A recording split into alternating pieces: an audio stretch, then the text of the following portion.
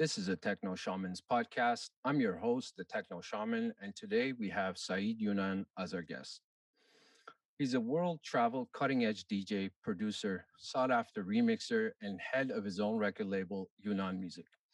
He's excelled as a true artist in the global dance scene and has persevered without resting on his laurels.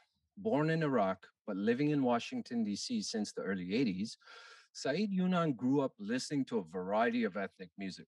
As a result, his musical sound exudes a groovy drive that leaves a lasting resonance. His productions have been dubbed timeless by top DJs and even referred to as a change of heart for dance music.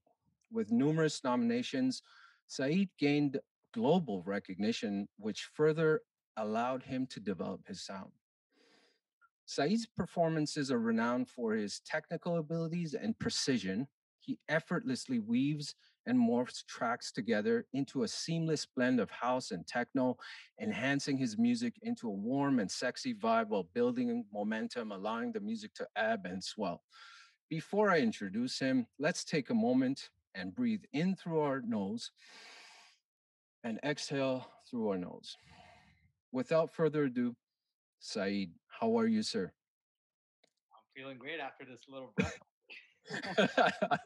Awesome. Say, let's just jump right in. First of all, thank you for doing this. Let's just jump right in. You were born in Iraq and you're currently based out of Washington D.C. Since the early '80s, you grew up listening to a variety of ethnic music. Okay, and so how did this impact and shape your sound?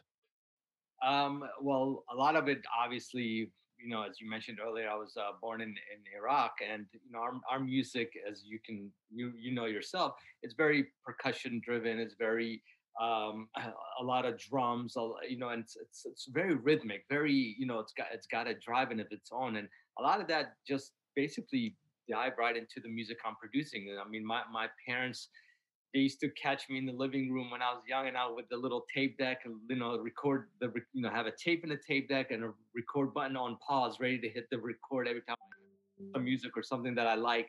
And then between all that, just growing up listening to that music, and I used to tune into the channel on the radio that used to broadcast American music. So I used to listen to a blend of that and some Arabic music, and that's where all my music kind of shifted to where it is today. I think it's a lot of has to do with my childhood, the way I was brought up with the music, and I was always a big fan of percussion instruments and elements. So it's always been part of everything that I did, even back when I started DJing. That's back in the day. So it's always been part of me.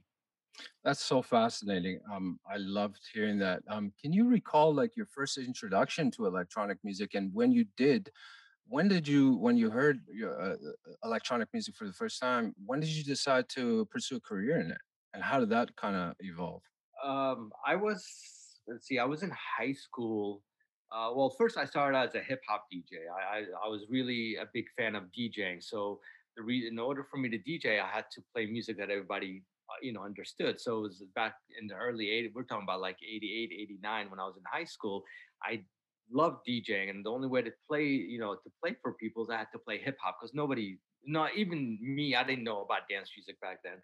So I started out with hip hop DJing, but then I found a niche and I'm like, okay, I love DJing, but the music that I'm playing is not really, it's not in my heart. So I had these, I had a couple of people that I knew somewhat when I was growing up. They took me to a dance club in DC called Chicago. And that was the first time I ever heard. It's funny that it's called Chicago, and it's the first time I heard house music. So it's kind of like, oh man, it's crazy. There's a club called Chicago's. First time I ever heard house music, it was actually hip house. So it was like, hip hop mixed with house, like Mr. Lee and Doug Lazy, that kind of stuff.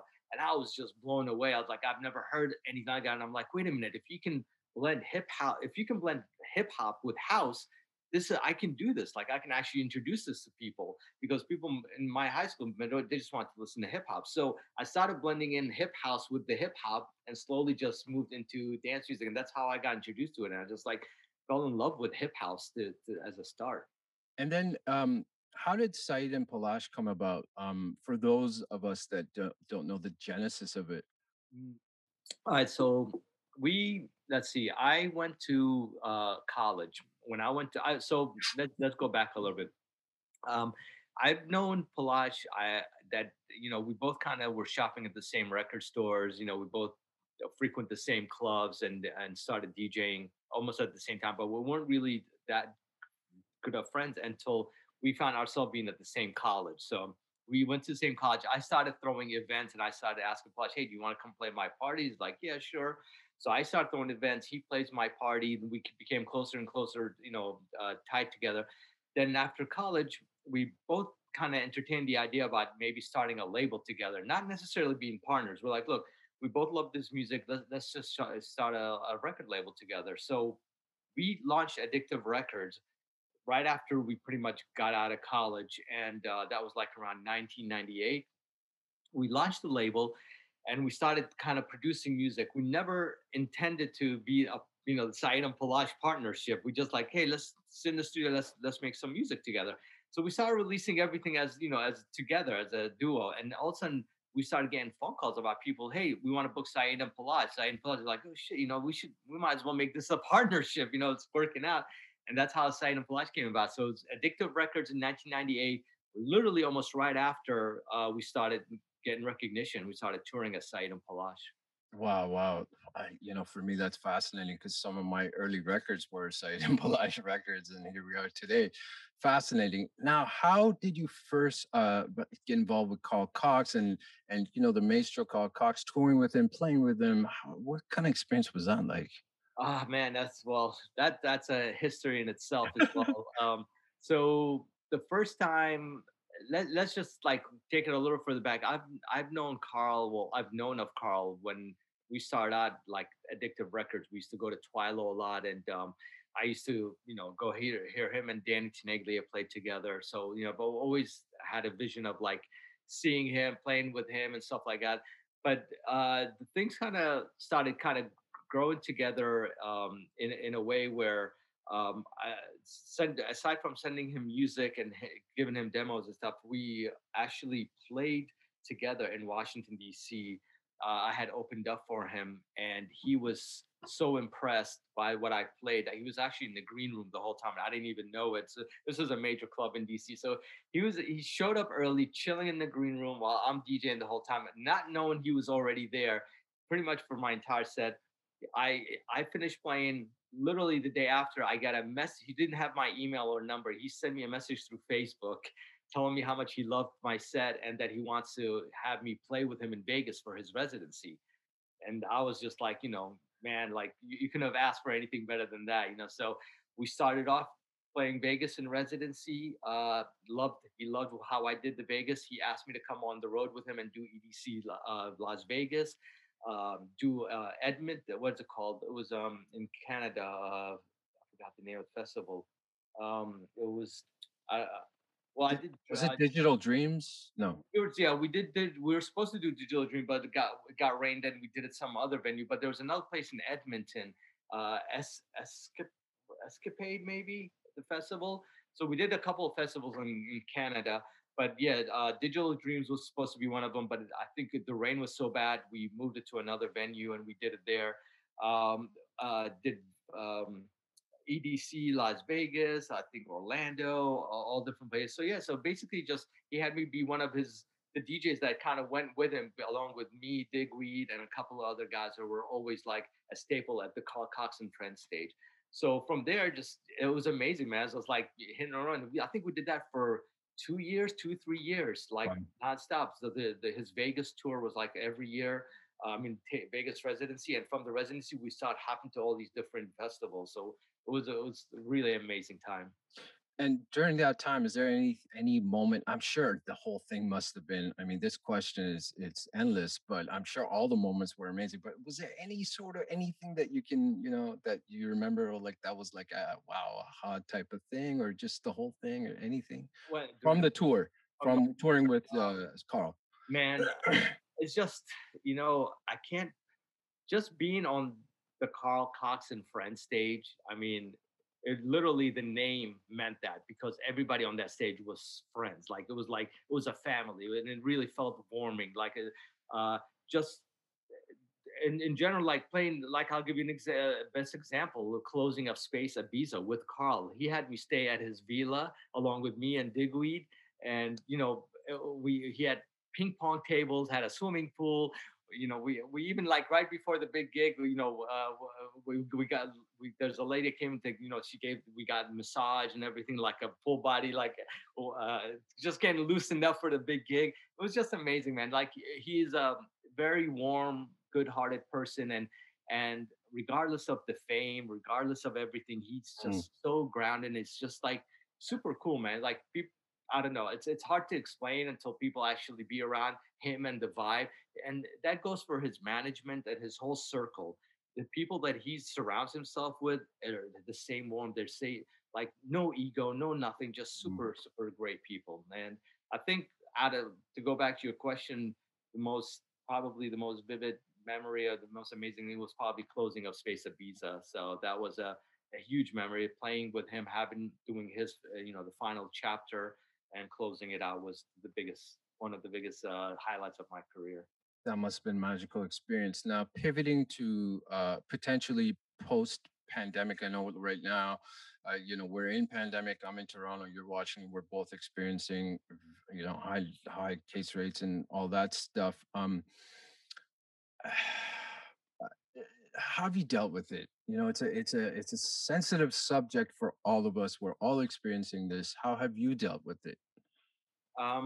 Well, I guess I've dealt with it a different way than most people. Most people they hunker down, stayed inside, and just just wash their brain with just negative news and stuff. I completely did the opposite. I stopped watching the news. I stopped it in. I was outside all the time, not around people, but just outside, me in nature, walking, biking, hiking, doing everything that the news at first told you not to do because it's just like I go with my instinct. I just like I know nature is always the cure, and it's you gonna separate yourself from that.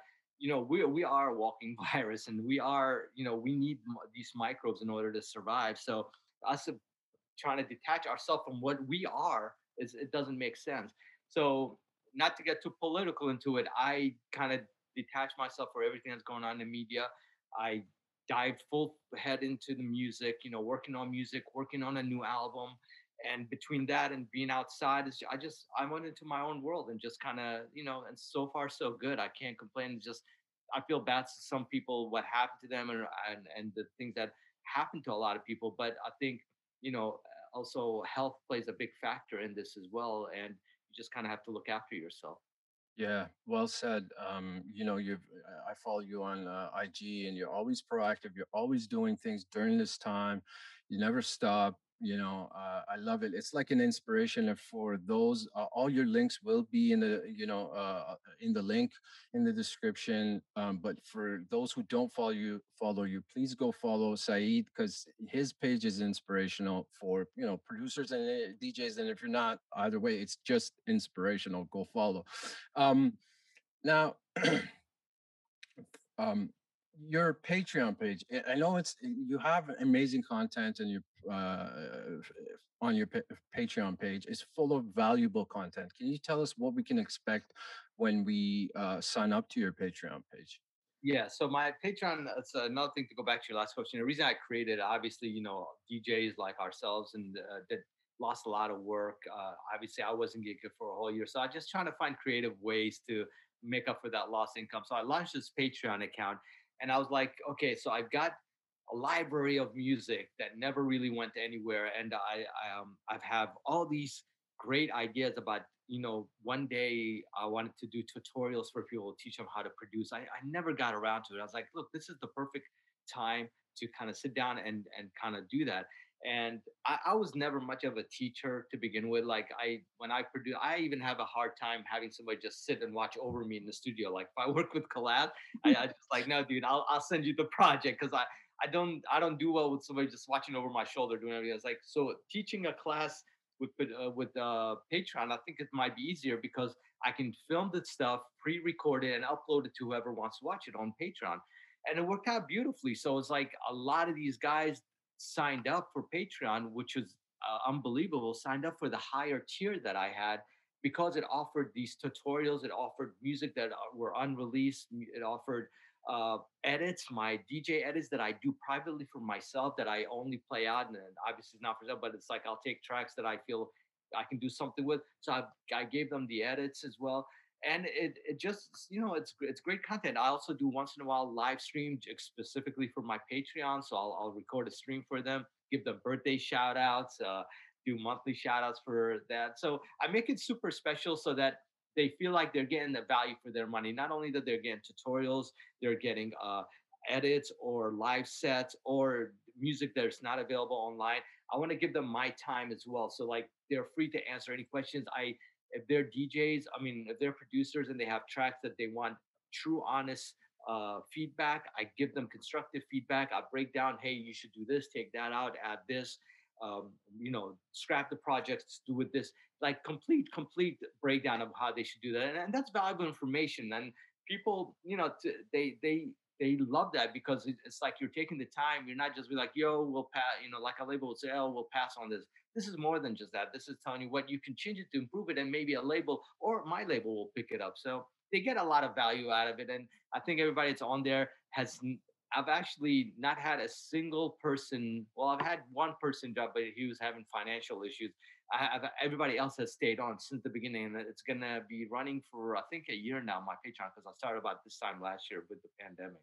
Are you planning to keep it post pandemic? Is this something we can, expect to be there as well? Yeah, Or I think I'm gonna keep it. I might change a few things with the tiers because of now that I'm gonna be back on touring and there's gonna be some stuff picking up. It's gonna be hard. I don't want to take too much from people's value for what they're paying and not give them what they get. So I might make some changes and make it very simplified so they can still get the music. They can get the older tutorials or new stuff, but I'm not gonna be on it like I used to be. But it's still good. I think if people enjoy it and they like the content, they'll stick around. of course, of Yeah. course. And let's pivot to this is a question for myself.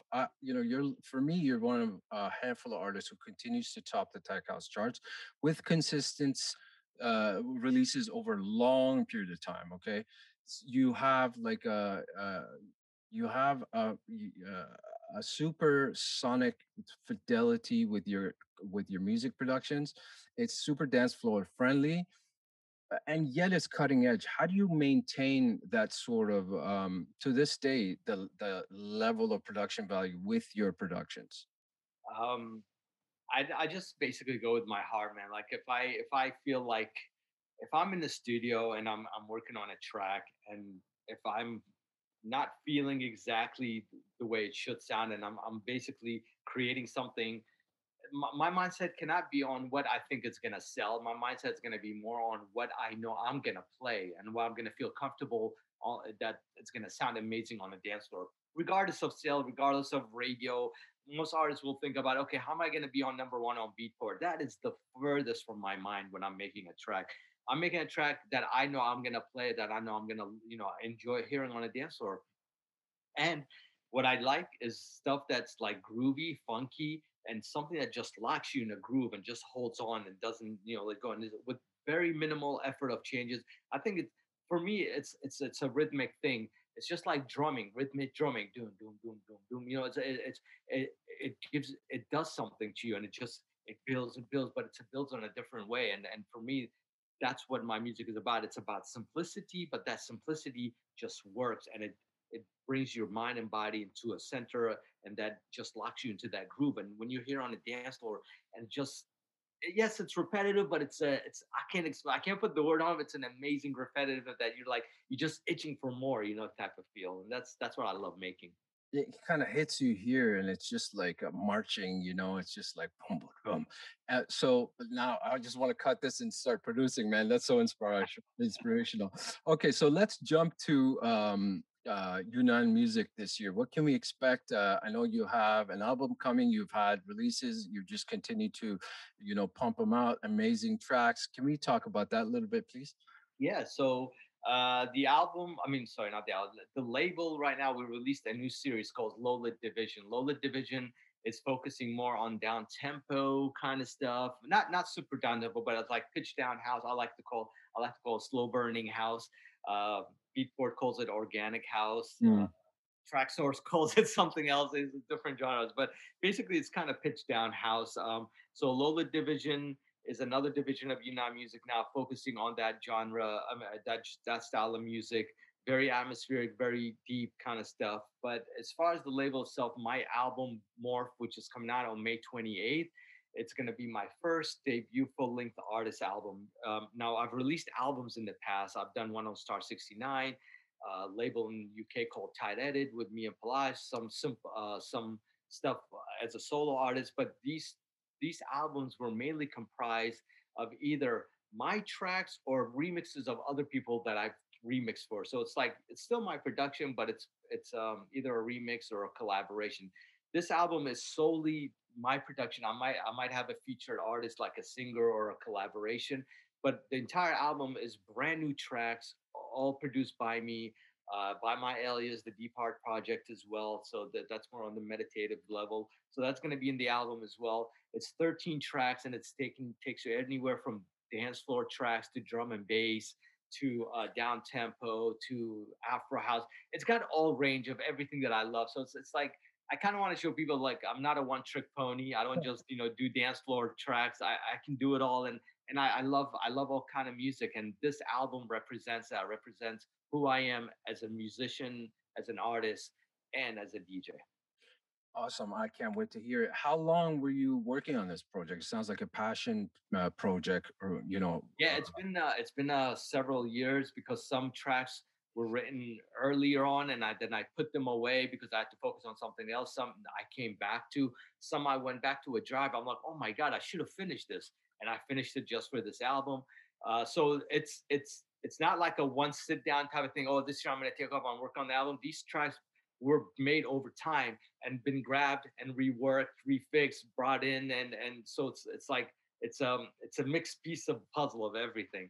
And so yeah, I mean the oldest track on there, I would say I started it maybe I don't know, maybe 2012 or something. Yeah, so that's probably and I had put it away and be like, I'll work on this when the time. I'm always been the type that I don't like forcing anything. If Mm. it feels right, then I'm gonna do it. And so some of these tracks I didn't want to force. And when the time I pulled it out, time for light, I had an idea like I gotta finish this now. That's how I work.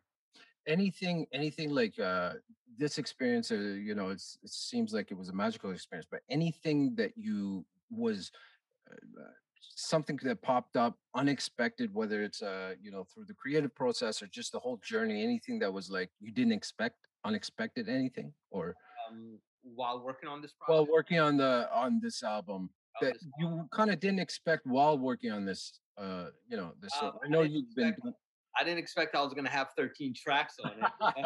I was like, my goal was 8 tracks, and I'm happy. But right, right. the more you produce, the more you dig through. Like, oh my god, I need to finish this one. Oh my god, I got this one. And the ideas just started coming, man. It's like so these projects, like I'll save them. The folder is there, and I usually what I do when I produce, if I know I'm gonna put the track or the project away for a little while, I'll do I call it a test bounce. So I'll bounce the track. That way, if I go back to it, I don't have to open the whole project and listen to what I'm doing. I just go to that one MP3, the test bounce. I'm like, okay, this is the idea I'm working on. Okay.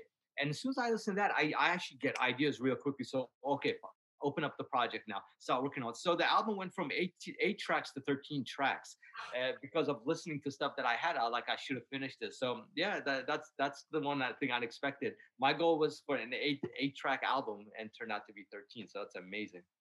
Awesome, awesome. And let's talk about how you maintain longevity touring, because you've been touring the world, exotic locations for forever, and at a high level. How do you maintain kind of your sanity? And we all know what that kind of world is like, but yet you maintain that level of professionalism throughout. How do you do that? Is it innate? Is it a learned behavior? Like, how do you pick up? It's definitely a learn bit. I mean, when I started this out, it was like, full head, full just partying, going to the event. partying, drinking, whatever. I mean, I was never like a heavy drinker or anything like that. But after a while, you realize, look, if I'm going to keep this going, it's going to take a toll, not only physically, but on my profession as well. So you tend to start kind of slowing down and kind of, okay, I need to balance this out, not only with healthy living, healthy eating, but if I want to last in this business, you gotta have to have a strong mindset about how to do it and what to do and what to avoid. And I learned pretty quickly that you have to pick your battles, and you got to know, just if you want to take this seriously, you need to focus and be ready to take on the challenge of just like come in, do the work, do the best you can, do the gig, and then get ready for the next show. I do a lot of times now. I do meditation in the hotel rooms before the gigs, just to I get a lot of anxiety. I think we spoke about that earlier. Like I I worry about like things not being right at the venue, whether oh man, what if the turntable? I'm not there. The CDJs aren't messed up. Of like, so I need to kind of balance myself. So meditation with that normally helps me. But yeah, just man, staying focused and staying true to everything that I'm doing, and knowing that at the end you just have to be successful at it and be good at it as well. Thank you for sharing that. I mean, that's there's value to that for all of us. What inspires you when you start a track? And you kind of touched on it, but is there anything that really that okay? I got to go sit down and make a track. Yeah, it's usually after a show, like I will play somebody else's track and I'll layer it with something or another track.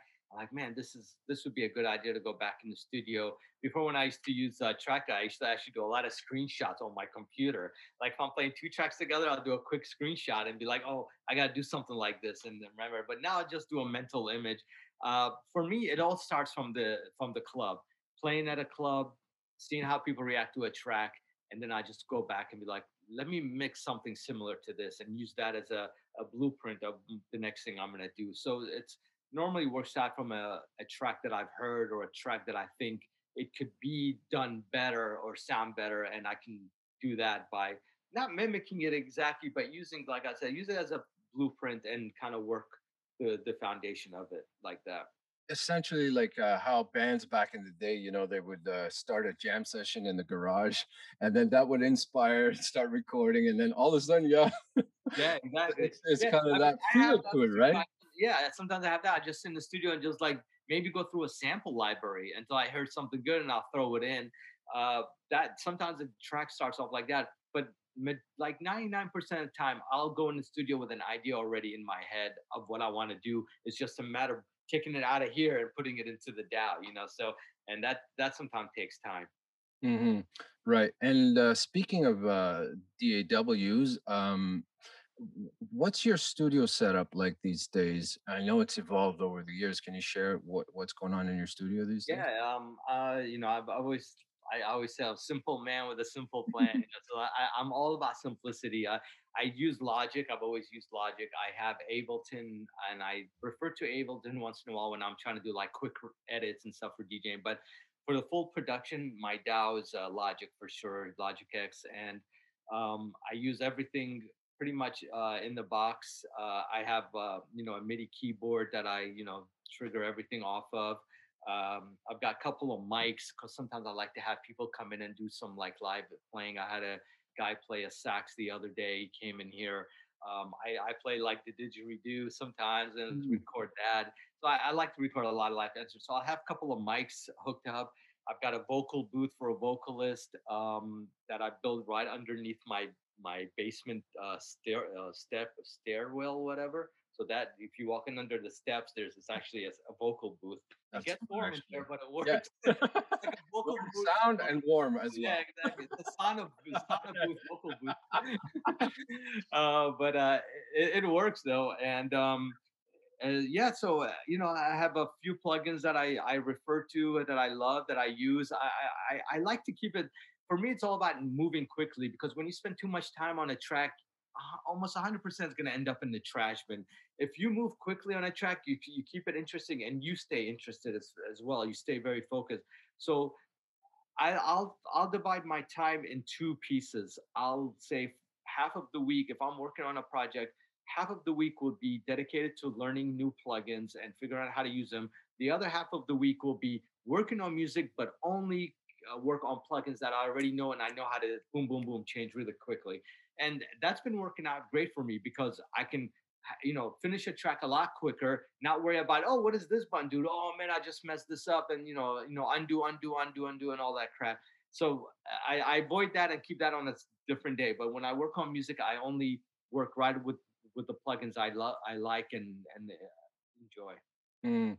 And so, essentially, excuse me, you work in the box, or kind of, do you use outboard gear? Are you into that whole movement of going back to analog outboard Vintage stuff. Yeah. gear? Oh man, you know what? I'm so limited on space, and like I said, for it's like less is more for me. So I got rid of a lot. I had the Nord lead, I had a Yamaha keyboard. I just got rid of all that.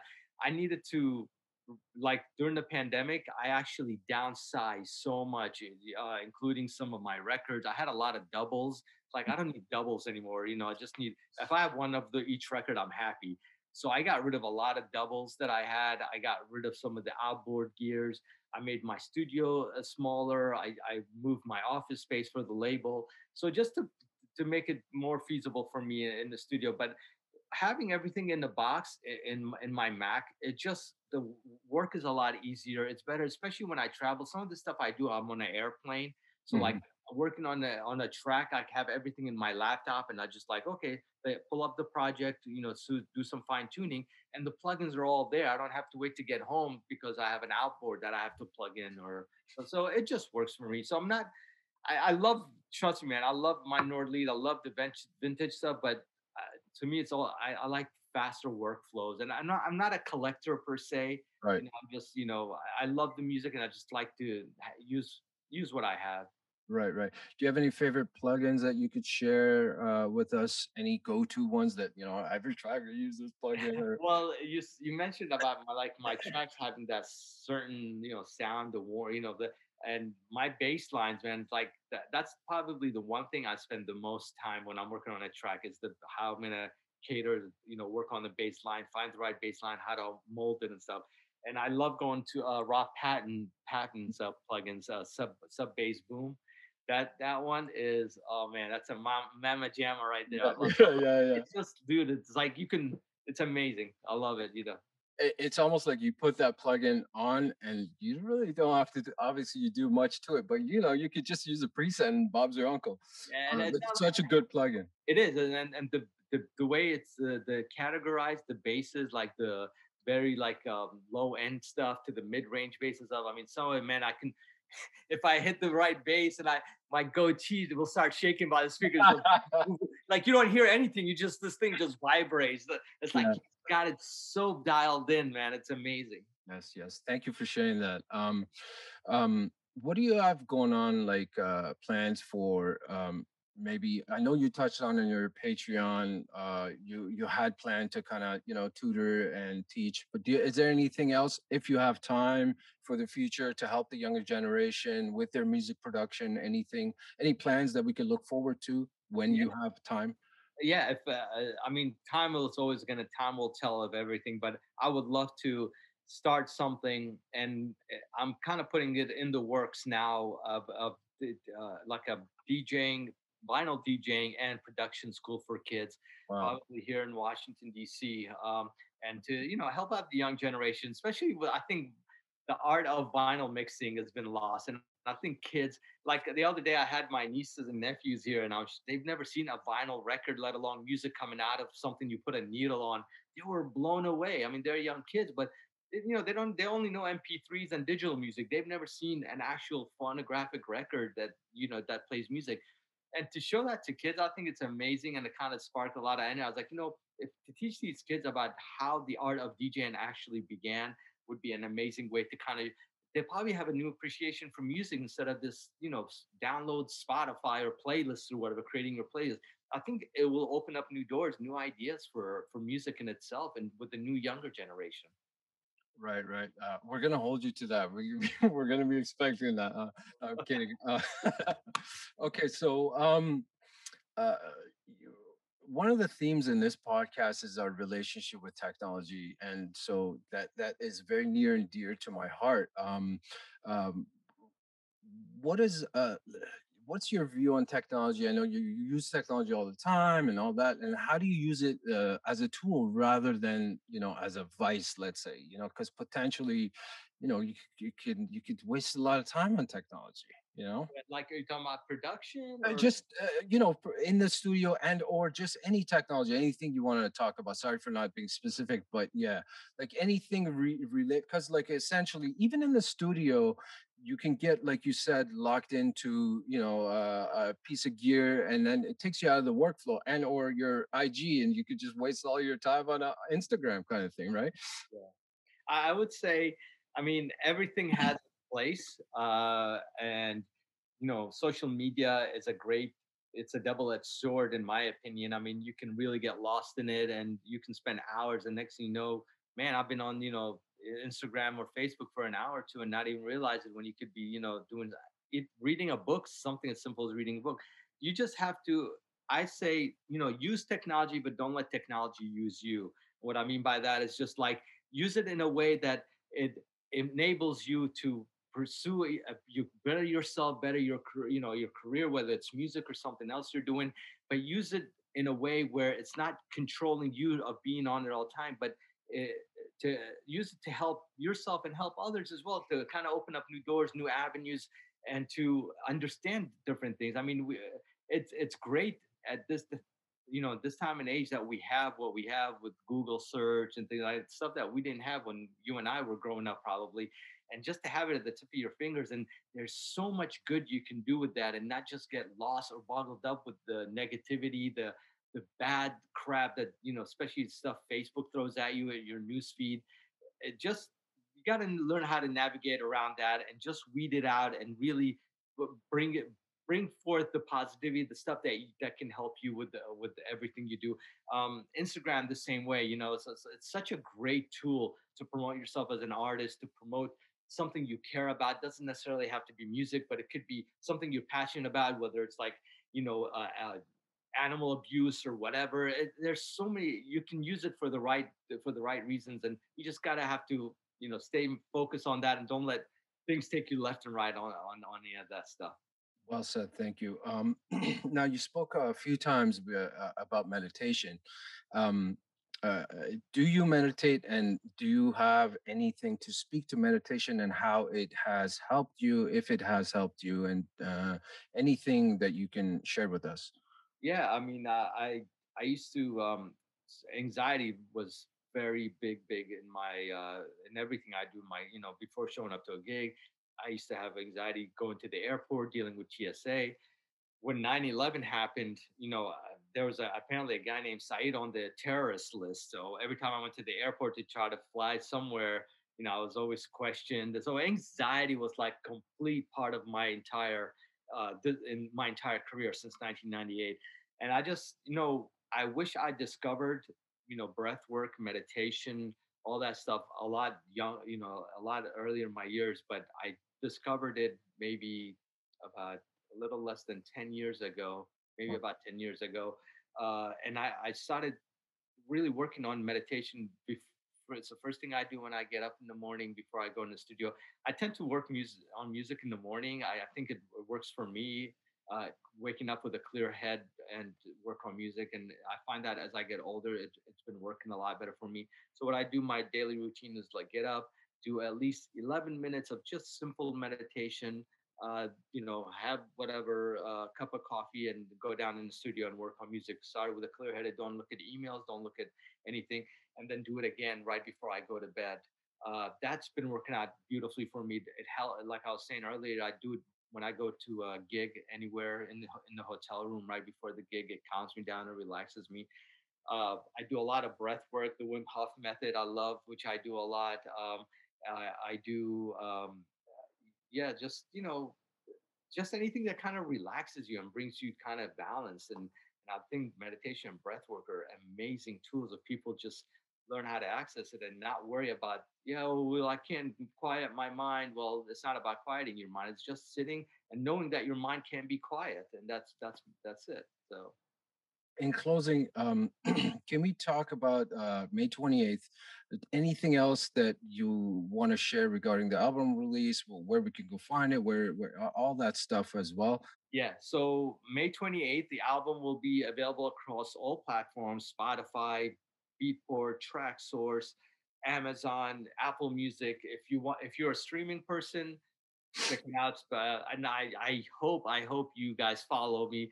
Click that follow button on Spotify, on iTunes, just so you can get up to date. Because a lot of these tracks that are coming out on the album, they're gonna be followed by singles.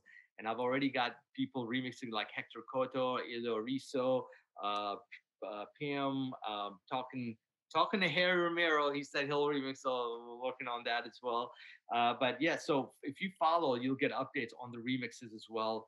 um, the album May 28th, available on all platform, 13 tracks, all the stuff. If you really want to know who I am when it comes to music, this is the album. There's, like I said, there's tracks on there where I actually did live field recording when I went out early in the morning, 5 a.m., recorded like the sound of nature as it wakes up, and it's behind one of the tracks on here, and it's got it's a very very emotional track and very personal to me as well. So it's a track called Booty on there, which is was also produced under my alias The Depart Project. So the album is a complete of who I am right now, and it represents everything that I feel musically.